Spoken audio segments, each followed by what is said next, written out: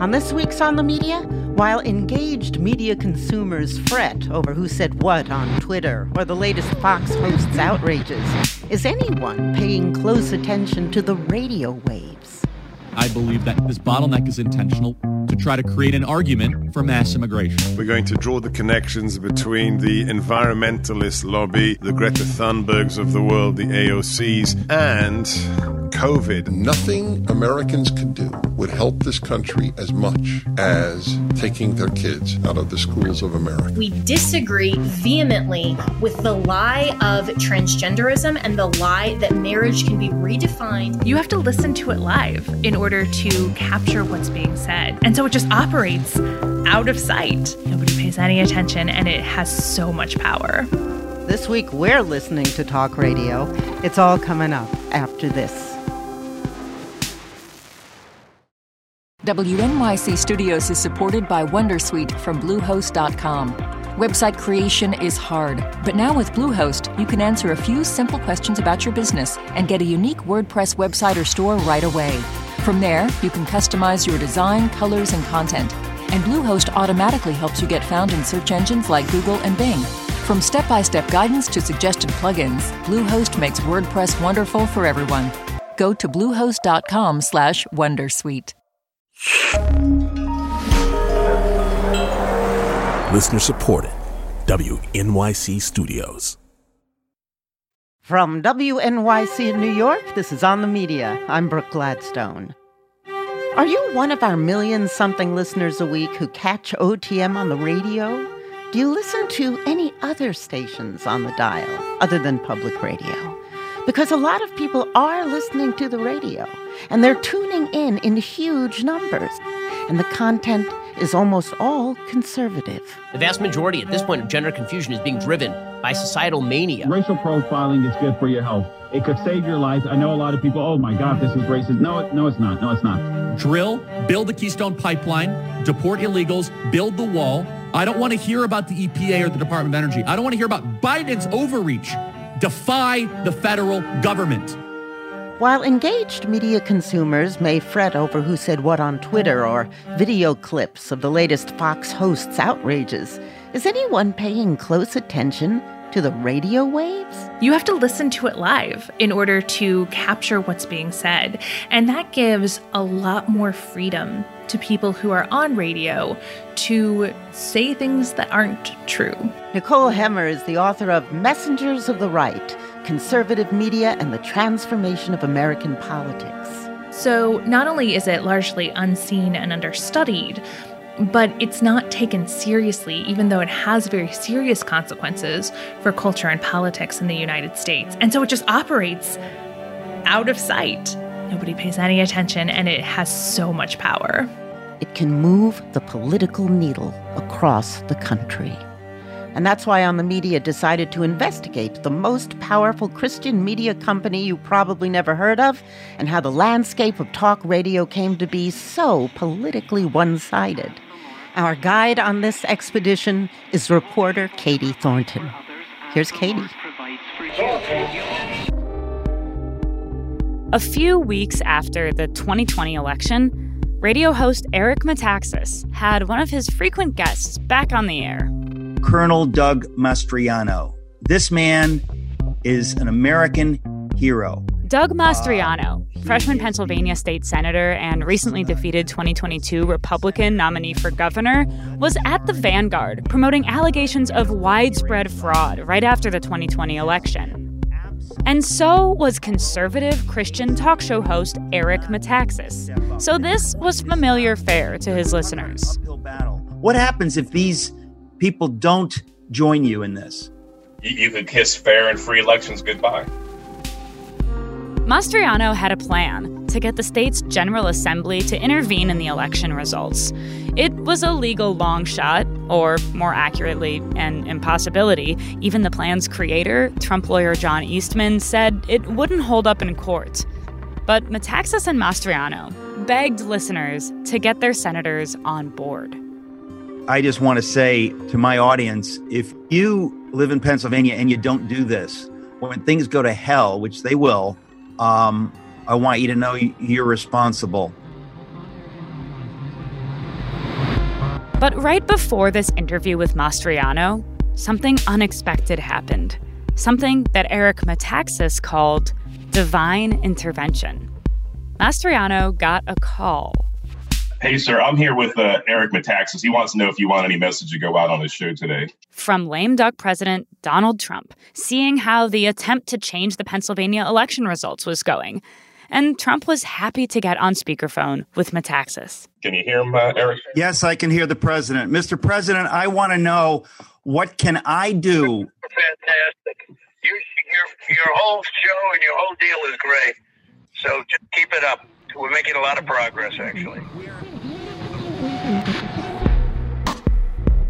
With a cleanly parted shock of salt and pepper hair, sports coats over button-down shirts, and bookish round glasses, Metaxas' style suggests more Manhattan dandy than would-be crusader. But when it came to defending Trump's seat against a supposedly stolen election, Metaxas was ready for battle. I'd be happy to die in this fight. This is a fight for everything. God is with us. Thank you, Mr. President. God bless you. Yep. They stole an election, but we're just not going to let it happen. No, we're not. A fight for everything, with God on our side. A fight worth dying for. It's a sentiment that many on the right became convinced of, and that some took to the U.S. Capitol on January 6th, 2021. This is now effectively a riot.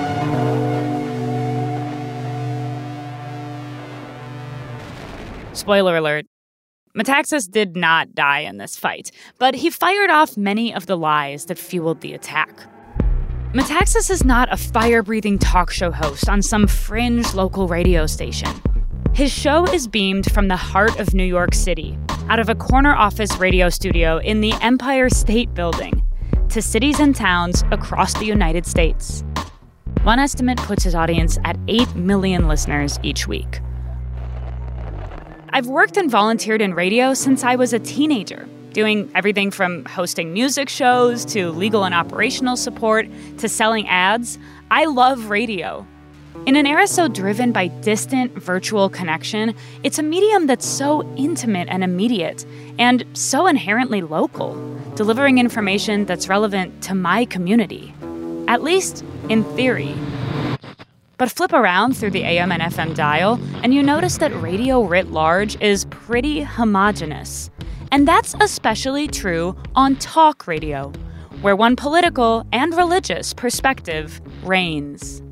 I wanted to know how we got to this divided dial, how rhetoric like Metaxas's, far-right conspiracies and incitements to violence has found a comfortable home on the public airwaves, and how many talkers who have been deplatformed on social media still have a haven on the radio dial. As it turns out, radio is still really influential and a crucial component of the American far-right movement. And getting here didn't happen by accident.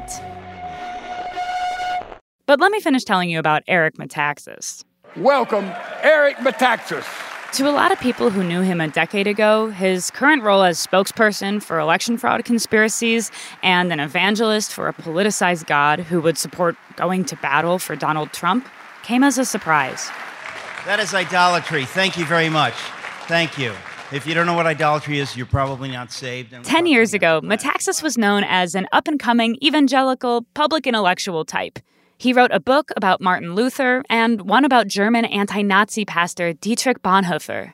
He hosted a Manhattan lecture series called Socrates in the City, where he interviewed people like Malcolm Gladwell about faith and public life. Before all this, he was a writer on VeggieTales. Have we got a show for you? The evangelical kids show featuring talking vegetables and life lessons. We know that God's word is for everyone, and now that our song is done, we'll take a hey, that's cool. Metaxas was even a featured speaker at President Barack Obama's prayer breakfast in 2012. I'm the son of European immigrants who met in an English class in New York City. My mom is German, hence my deep love for Siegfried and Roy. 2 years later, he came out with one of the Wall Street Journal's most engaged with articles ever, called Science Increasingly Makes the Case for God. And when businessman and reality TV star Donald Trump entered the presidential race halfway through 2015, Metaxas poked fun at Trump's plea for Christian votes. He wrote satirical tweets mocking Trump's lack of understanding of Christianity, calling it #TrumpBible. Things like, Jesus went out into the desert, but he should have invested in hotels there. I mean, I'm killing it in Vegas. Trump Bible was featured twice in The New Yorker. But as the 2016 election season bore on, Metaxas changed his tune. And it all started not long after he was recruited to have a radio show by this guy. How about this? Hey, look, I'm a program director. What do I know about microphones? This is Phil Boyce, a talk radio programming veteran, speaking here in 2018 to a group of industry professionals. So we're going to talk a little bit about what's going on in talk radio and how the news talk format continues to make a difference in America. Notice I resisted the urge to say "Make America Great Again." But I did come up with kind of a cool, sexy secondary title: How to Take Advantage of the Biggest Boon to Talk Radio to Come Along Since Monica Lewinsky Wore a Blue Dress. Boyce was talking about, you guessed it, Donald Trump. We call him the gift that keeps on giving. This guy right here is a game changer for our format, and you can take advantage of this every single day. Boyce spent 14 years programming WABC, one of the most listened to talk radio stations in the country. He discovered Sean Hannity and put him on the air.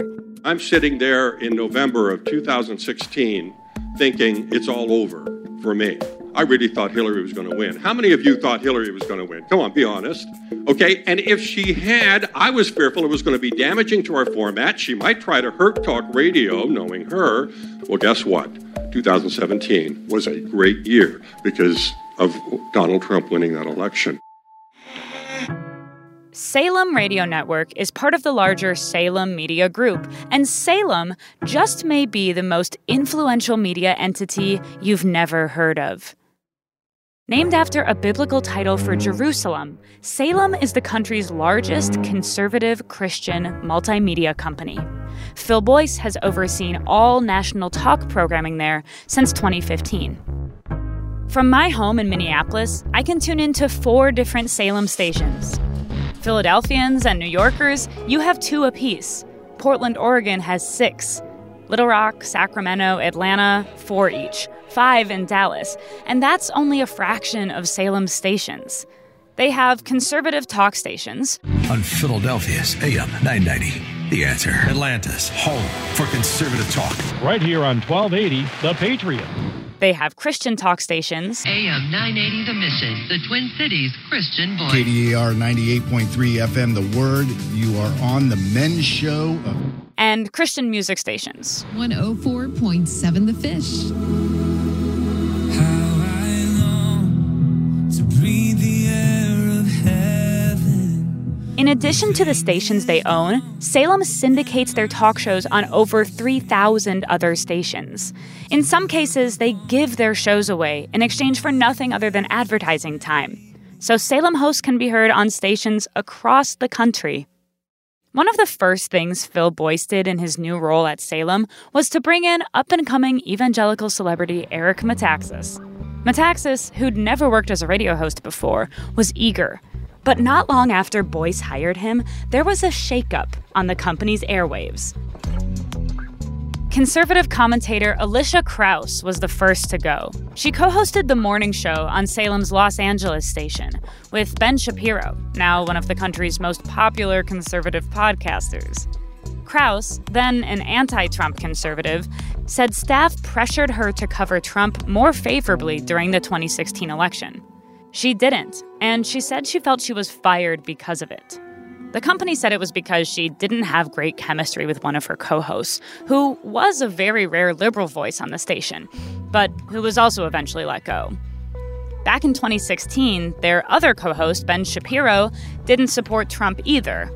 When he sent Phil Boyce an email asking how to cover the candidate, Boyce responded with a message saying Salem didn't have an official position, but that the CEO of the company had argued that beating Hillary would mean supporting Trump. Boyce wrote, "I suggest that you become a trial lawyer." You suspect your client is guilty, but you are paid to get him off. Shapiro left of his own accord, and the weeding out continued into 2018. Here's Phil Boyce at that conference again. I've got a host right now. I'm coaching him out of bad habits. He understood that Trump is good for our audience, but there's some days he just can't bring himself to say good stuff. Former Republican congressman and Salem host Joe Walsh was fickle on Trump. And I said, what are you doing? Your listeners rely on us. We are the antidote to the mainstream media. If you align yourself with them, you'll eventually lose. Salem pulled the plug on Walsh's show shortly after, though they said it wasn't because of his stance on Trump. That same year, host Michael Medved, also an anti-Trump conservative and who had been with Salem for more than 20 years, was let go too. Salem said it wasn't because of his politics, but a lot of company staff who were fired around this time went on the record saying there was a purge of anti-Trumpers at Salem. Eric Metaxas, though, was safe. Despite his earlier wavering, by 2016, he was committed to the Salem company line, even writing an op-ed for the Wall Street Journal, arguing that Christians needed to throw their support behind Donald Trump. If you care about America, sometimes you have to hold your nose and vote for the person who's going to do the least damage or who's going to maybe pull you back from the brink. I'm genuinely convinced that means voting for Trump. It doesn't mean that I think... Metaxas was an early recruit to Voice's new national radio team, but there were more to come. After the break, we meet the lineup.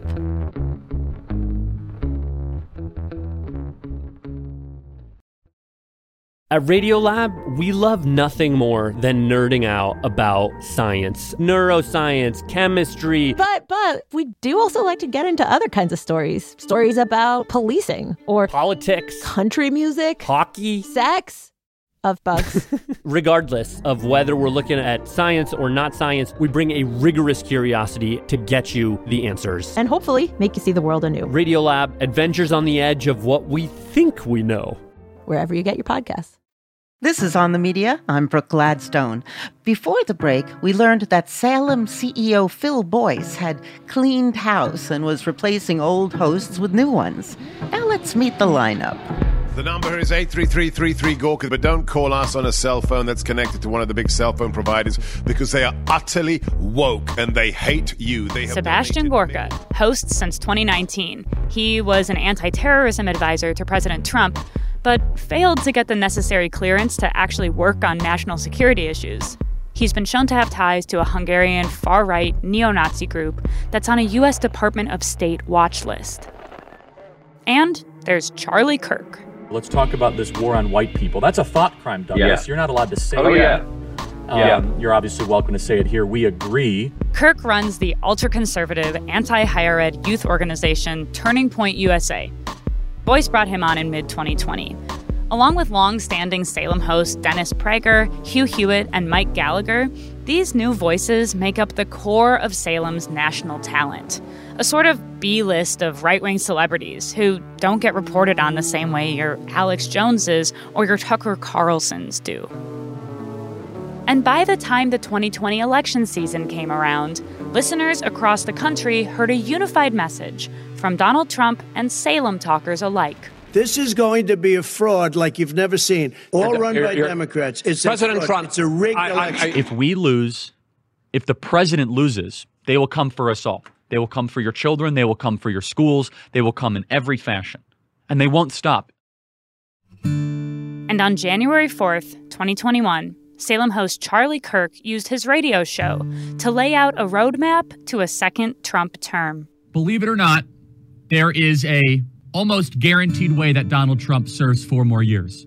Mike Pence says, based on the power and the authority granted to me as president of the United States Senate and my oath to the Constitution of the United States, I refuse to certify at this very moment the election results of Arizona, Nevada, Georgia, Pennsylvania, Wisconsin, and Michigan. This is not true, but it was an idea that was making the rounds in right-wing circles. 2 days later, that's exactly what the crowds on the steps of the Capitol were calling for, complete with a hangman's noose and chance to string up the vice president. As protesters poured into the rotunda, Salem host Sebastian Gorka celebrated live on the air. As we saw a protester just moments ago on television say, to the shock and the chagrin of Fox News, that's our house. It's hard to remember now, but right after January 6th, there was a brief moment of almost unity. Even many in the broader right-wing media ecosystem, like hosts on Fox News, said that maybe the falsehoods about the election had gone too far. I want to be clear. The actions at the United States Capitol 3 days ago were deplorable, reprehensible, outright criminal. And I don't care whether those who did it think the election was stolen. Though no one from the company confirmed it, there were reports that Cumulus, one of the biggest radio chains in the country, with tons of conservative talkers, sent a memo to their hosts. It said, "The election is over. If you suggest otherwise, you can expect to be fired." At Salem, there was no January 6th memo. The lies about the stolen election continued, and soon the rest of the right-wing media ecosystem caught up with Salem, followed closely by a large contingent of the Republican Party. In the midterms last fall, well over half of all Americans had a 2020 election denier on their ballot. At least 170 of those candidates were elected to state and national offices. Some of those winners will be in charge of future elections. A favorite piece of evidence of election deniers was brought to the public by Salem Media. We must now face the chilling reality. The Democrats conceived the heist. They funded it. They organized it. Then they carried it out. In May of last year, Salem released a film hosted by far-right activist Dinesh D'Souza. They rigged and stole the 2020 presidential election. We cannot be okay with this. We cannot simply move on. The film, 2,000 Mules, claims to prove election fraud in 2020. The movie is rife with shortcomings and outright falsehoods. Regardless, the film was a hit. Trump himself held an early screening at Mar-a-Lago, where the likes of Marjorie Taylor Greene, Rudy Giuliani, and Kenosha, Wisconsin shooter Kyle Rittenhouse all came to watch. 2,000 Mules has a 100% audience score on Rotten Tomatoes. According to Salem, the film grossed $10 million in under 2 weeks. In 2021, Salem launched their own podcast network, and the Dinesh D'Souza podcast was their debut feature. They've added over a dozen daily conservative podcasts since then, often featuring young hosts who vie for a new generation of listeners. Every Salem radio host can also be found as talking heads on the company's new 24/7 internet television station, Salem News Channel, which they launched a couple years ago. Salem also has their own movie streaming service and production house, a rapidly growing conservative Christian influencer network, a series of Christian websites like Christianity.com and GodTube, and a long-running conservative publishing house called Regnery. They even run a service that sells sermons to pastors. And for over a decade, they've been quietly purchasing some of the biggest conservative news sites: Town Hall, Hot Air, and Red State. But for all of Salem's varied media strategies, broadcast radio is still central to their operations. According to Nielsen, broadcast radio has a higher reach than television.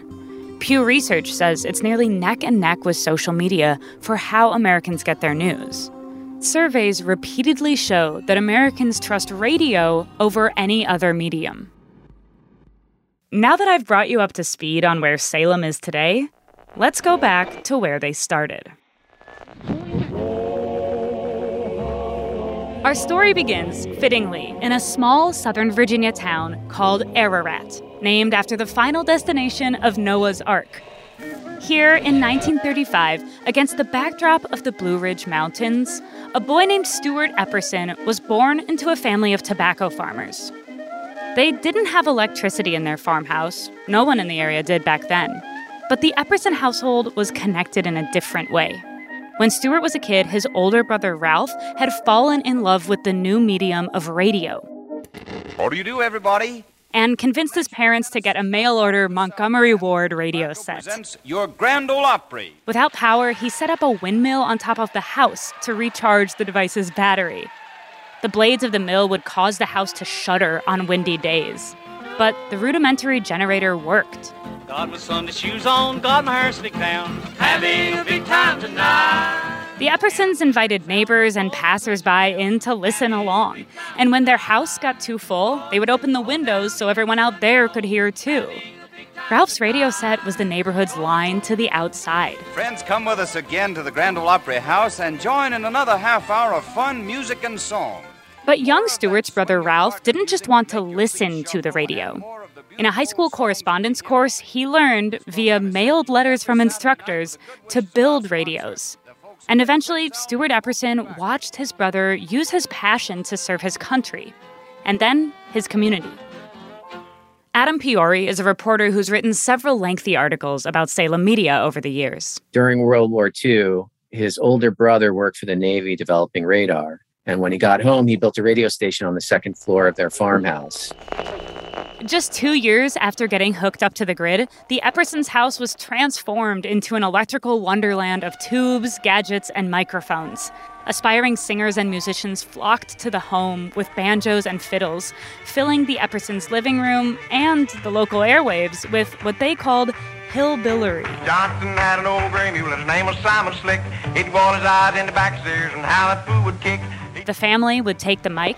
Okay, thanks a lot. That was Mother, who is also known as Mrs. H.A. Epperson. Yes, sir. We appreciate that expression. And preachers were invited to sermonize to unseen congregants within the station's reach. It was the essence of a community radio station. Homegrown and accessible, beloved, a little haphazard. And it must have left an impression on Stewart Epperson because he went on to study broadcasting at the evangelical Bob Jones University in South Carolina. He married his classmate, Nancy Atzinger, and soon started a radio business with his brother-in-law and fellow Bob Jones alum, Edward Atzinger. In 1973, they started a small FM radio station. Ann Nelson is an author and professor at Columbia University. She wrote about Salem in her book Shadow Network, Media, Money, and the Secret Hub of the Radical Right. These brothers-in-law acquired a radio station in Bakersfield, California. It was almost like a patch of the South that was detached and set down north of Los Angeles. Bakersfield had been a sort of southern outpost since the days of the Dust Bowl, when farm workers from Oklahoma and other southern states fled there. But Epperson and Atzinger didn't just want to reach other southern transplants. They had a vision to bring the message of their evangelical faith to new audiences. Soon, they bought a second station, KDAR in Oxnard, California, just outside Los Angeles. They realized that Christians wanted a platform where they could tune in and listen to people talk about biblical truth and their beliefs. And it's there that they began developing the formula that they would later replicate so successfully. At the time, a lot of Christian radio stations were small, not-for-profit educational projects with non-commercial broadcast licenses. That meant they couldn't take money in exchange for running specific programming. But Epperson and Atzinger did something different. They got commercial licenses, meaning they could sell airtime. And they found they could charge these preachers a fairly substantial fee for carrying their programs. For Epperson and Atzinger, it was a win-win. They gave a platform to preachers, and with some money coming in, they were able to buy more radio stations and turn them into pulpits. From the beginning, they really emphasized what they called biblical values. Love your enemies, Matthew 5:44. Pray for them who despitefully use you and persecute you, that you may be the sons of your Father who's in heaven. And this was promoting these very conservative social values, anti-LGBT. See, this is why homosexuality spreads. This is why it's not a constant from society to society. It varies. Favoring Christianity over other religions. The idea of a Christian marrying a non-Christian is totally in disobedience to Scripture. But for many who grew up with these radio broadcasts, they were more than just socially conservative messages. My father, he was a contractor, so he was in the truck all day and had his radio locked into Christian radio. This is John Fia. Today, he's a professor of history at Messiah Christian University in Pennsylvania. But growing up, John was just another kid whose family converted to evangelicalism and who heard a lot of Christian radio. Someone would look at this as kind of crazy, right? Like, who does this? Who cranks, John MacArthur at maximum volume in the middle of a construction site or whatever? MacArthur is a minister who started on Salem's Oxnard station in 1977. But the idea here is if you're playing it on 11, with the doors open in the truck, America seems to be losing its Christian orientation. People are hearing it. And that was a way of living out your faith, right? One of the key components of evangelical Christianity is evangelism, right? Sharing one's faith. Fia also remembers hearing a show called Focus on the Family with James Dobson. Some homosexuality begins by roommates or... Dobson was a big name in evangelical radio, still is. He's known for his homophobic rhetoric and for preaching corporal punishment and that a wife's place is in the home. But in the Fia household, the broadcast communicated another message.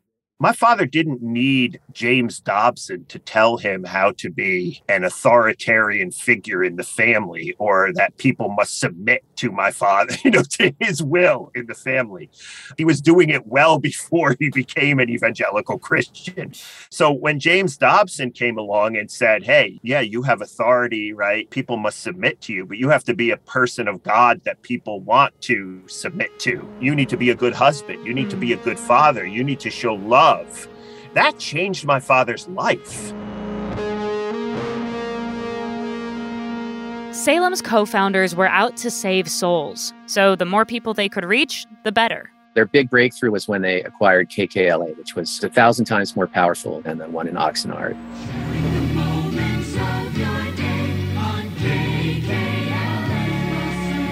And once they had this blue chip Los Angeles area station as collateral, they could get a lot bigger loans. From 86 to 1990, they moved into Chicago. They bought 2 stations in Portland, 1 in San Diego. They got a strong signal in New York City.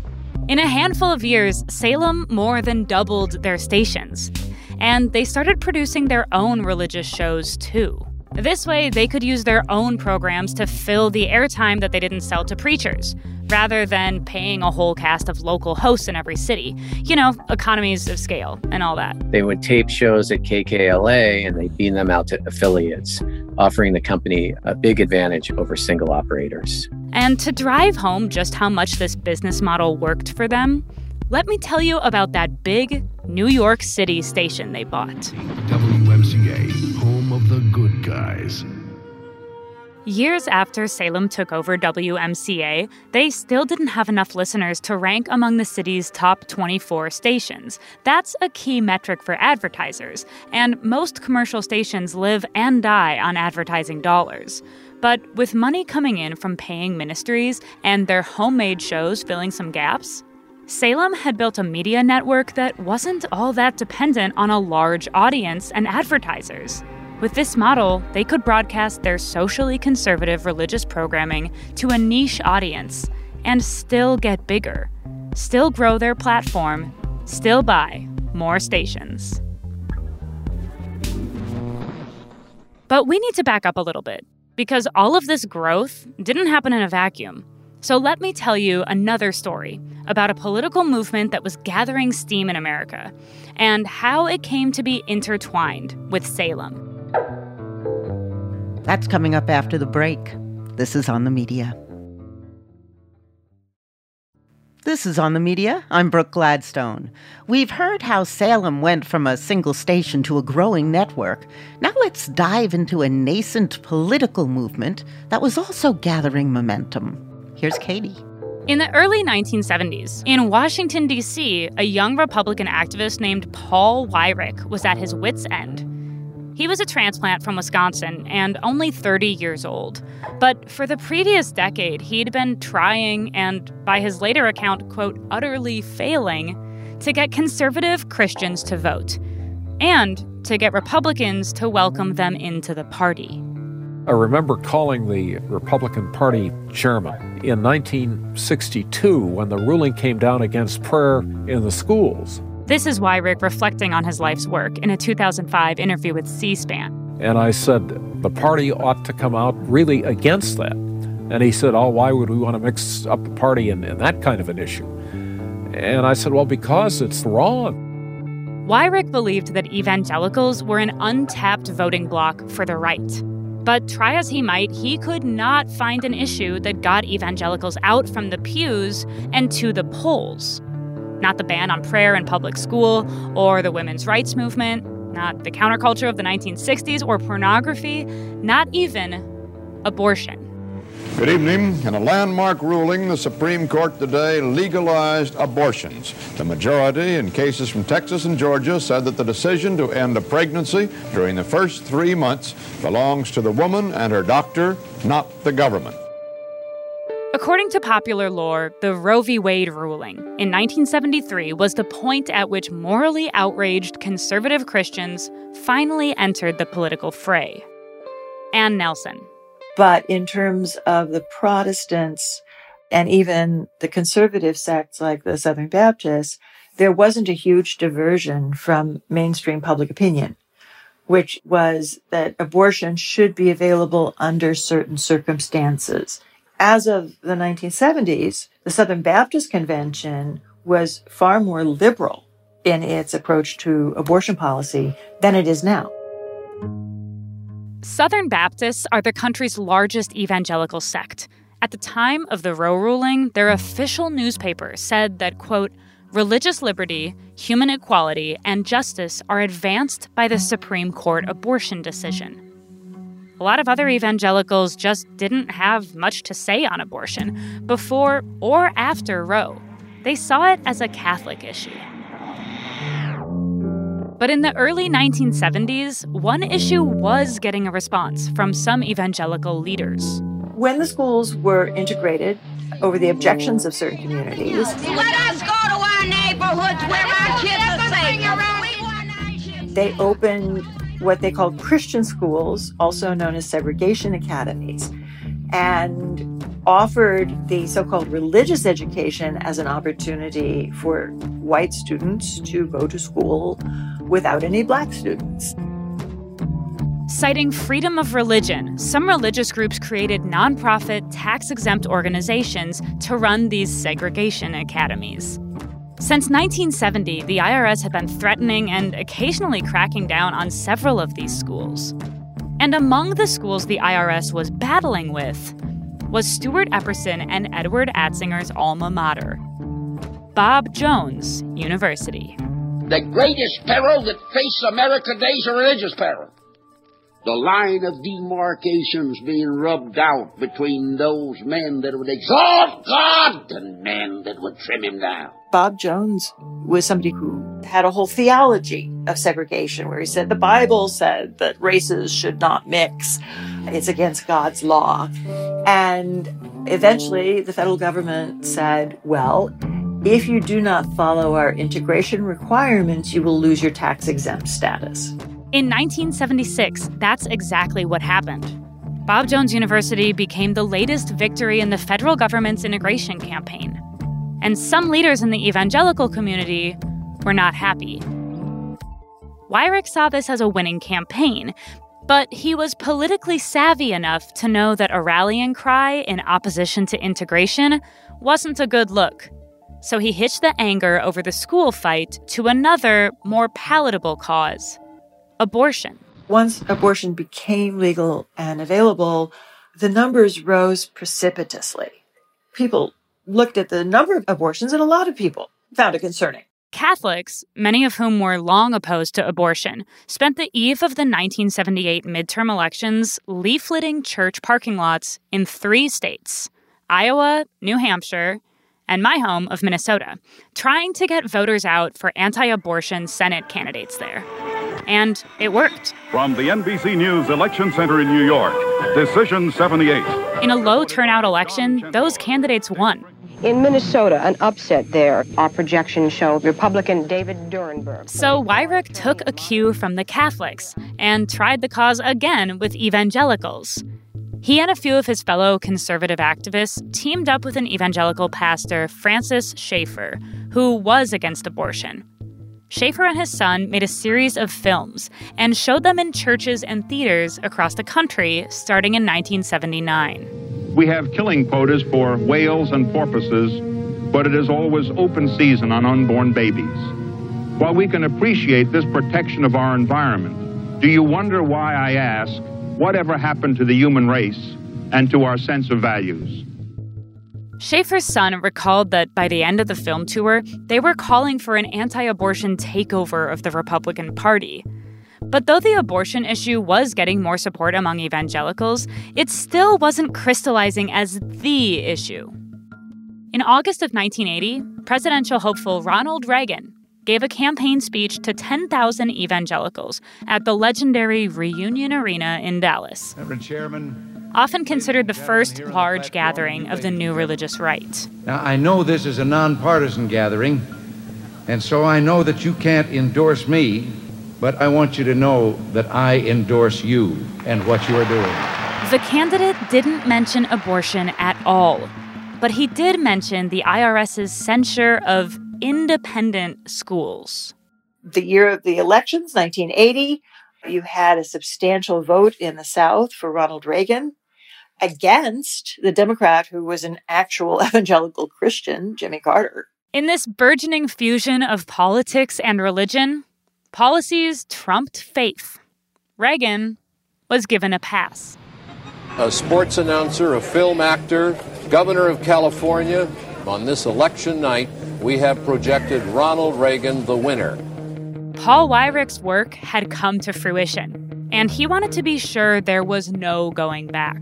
So in 1981, he helped found the Council for National Policy. The Council for National Policy was founded as a very secretive organization that networked big donors, political strategists, and media operators. The New York Times has described the CNP as, quote, a little-known club of a few hundred of the most powerful conservatives in the country. In 2016, the Southern Poverty Law Center called it a key venue where mainstream conservatives and extremists mix. According to leaked rosters, recent membership in the CNP and its lobbying arm has included the likes of Ginny Thomas, Mike Pence, and Cleta Mitchell, a lawyer who worked with Trump to try to overturn the 2020 election results, and Salem co-founders Stuart Epperson and Edward Atzinger. When Paul Weirich helped form the Council for National Policy, he knew that strategizing among elite leaders wouldn't be enough. They would need megaphones. And he knew how compelling radio could be. Before he was a political strategist, Weirich had been an on-air host and program director at a Kenosha, Wisconsin radio station, and news director at a Denver station. Radio was to be a crucial channel for the new religious right, and a way to help the CNP reach a very specific constituency. You could go after older, white, Protestant voters, and if you engage them through fundamentalist radio broadcasting combined with their churches, and you mobilize them around certain issues, then you could turn them into highly motivated, high-propensity voters who could really make a difference in strategic elections. Strategic is the key word here, not widespread get-out-the-vote efforts. Now, many of our Christians have what I call the goo-goo syndrome. Good government. They want everybody to vote. Weirich explained his strategy in a speech he gave to evangelical leaders in 1980. I don't want everybody to vote. Elections are not won by a majority of people. They never have been from the beginning of our country, and they are not now. As a matter of fact, our leverage in the elections, quite candidly, goes up as the voting populace goes down. This was the goal of the Council for National Policy, to reach the right people. And around this time, a certain fledgling Christian radio network was doing just that. When we left the Salem story, Epperson and Atzinger had developed a solid business model, unencumbered by audience preferences or the whims of advertisers. In the 1980s, their Christian radio stations were multiplying. And as more and more evangelicals became immersed in politics, Salem's co-founders were no exception.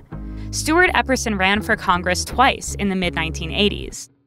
Meanwhile, the on-air content was getting more political too. Their programs, though socially conservative from the start, had been Christian first, politics second. But in 1987, there was a change on the national radio stage that let the political stuff run wild. The Fairness Doctrine required that you give airtime to opposing views. Reporter Adam Piori. Which, of course, limited Salem's ability to talk about abortion and homosexuality and many of the hot-button issues that they care about. The decades-old Fairness Doctrine had required stations to have a degree of ideological balance in their coverage and to present multiple sides of controversial topics. But the Fairness Doctrine was declared dead by Reagan's FCC. And once that was lifted, they were able to opine on those positions all the time. For an increasingly politicized Salem, the end of the Fairness Doctrine was a godsend. Terry Fahey, who was the manager for KKLA, the big LA station, was telling me he recognized the power that they had after the Fairness Doctrine was repealed when Martin Scorsese's The Last Temptation of Christ hit the theaters in 1988. Father, I'm sorry for being the bad son. Many evangelicals were upset with how the film portrayed Jesus. They felt he wasn't Christ-like enough. Father, stay with me. Don't leave me. KKLA spearheaded a demonstration at MCA Universal Studios. Protesters mobbed the entrance, waving signs. Anybody who mocks the crucifixion will burn in hell. They blocked Route 101. Tens of thousands of people participated in protests at theaters and video stores nationwide. And that was when they realized that the radio station did have the ability to mobilize. In the 1990s, Salem announced a major change to their mission. A station that covers the current news in depth and then gives you a chance to talk about it at all times of the day, 24 hours a day. In 1995, they officially expanded from pulpit to politics. So let me introduce you to that station, the all-new AM 1280 WWTC, or as we around here are going to call it, The Patriot. More power than a Tomahawk cruise missile. AM 1280, The Patriot. Salem started building conservative talk stations in cities where they already had Christian teach and talk stations. They'd save costs by putting everyone in the same office.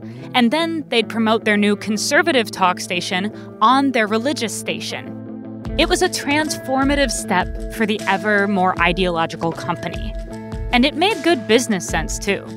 When they surveyed their listenership and asked their listeners who were listening to sermons where they were turning the dial after, they found them turning the dial to talk radio and people like Rush Limbaugh. Salem's answers to Rush Limbaugh were hosts like Oliver North of Iran-Contra infamy and Alan Keyes, a member of Reagan's cabinet. And some names you still hear on Salem stations, or could until recently.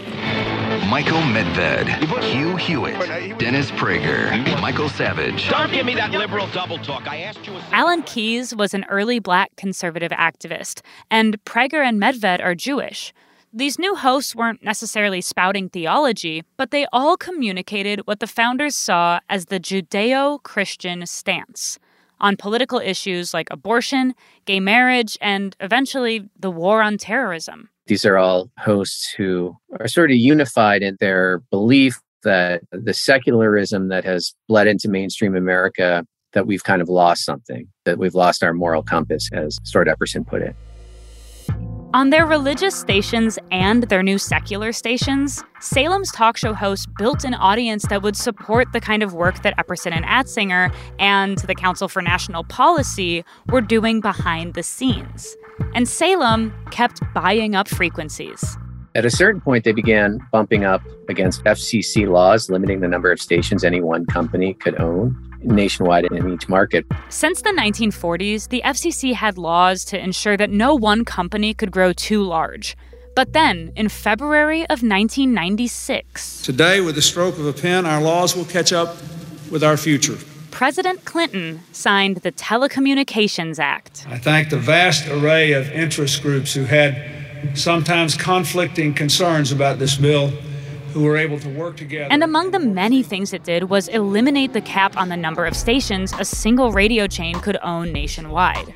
Salem gave money to lobby for the bill, and between 1994 and 2005, Salem grew from 18 stations to 103. All the while, the company's founders were rising in the Council for National Policy. By the early 2010s, both Stuart Epperson and Edward Atzinger were in leadership positions. In 2014, Epperson was president of the CNP, overseeing members like Kellyanne Conway and Steve Bannon. A new recruit, according to the most recently leaked roster, is Salem host, election denier, and right-wing conspiracy theorist Charlie Kirk. 4 decades ago, Paul Weyrich used radio to help Republicans reach a new religious audience and change the destiny of their party. Today, the right-wing talk radio ethos is inextricable from the party's DNA, thanks, in part, to Salem Media. What's going on with your property? 800. Speaking of shameful stuff. Next week, we take a detour from Salem's story to look at the landscape of talk radio writ large and shine a light on the bigger history of the ascendancy of the right on the air. Because as of today, 17 of the nation's top 20 most listened to talk radio hosts are conservative. Only one is progressive. How did the public's airwaves come to be so politically lopsided? We had a set of guidelines about how to serve local communities. It was an entire regime that enforced local service. You get rid of all that, and the result is Rush Limbaugh. This week's show was written and reported by Katie Thornton, with production help from Max Balton and fact-checking by Tom Colligan and Sona Avakian. Music and sound design is by Jared Paul. Jennifer Munson is our technical director. The show is edited by OTM executive producer Katya Rogers. This series is a production of On the Media and WNYC Studios with the Fund for Investigative Journalism. I'm Brooke Gladstone.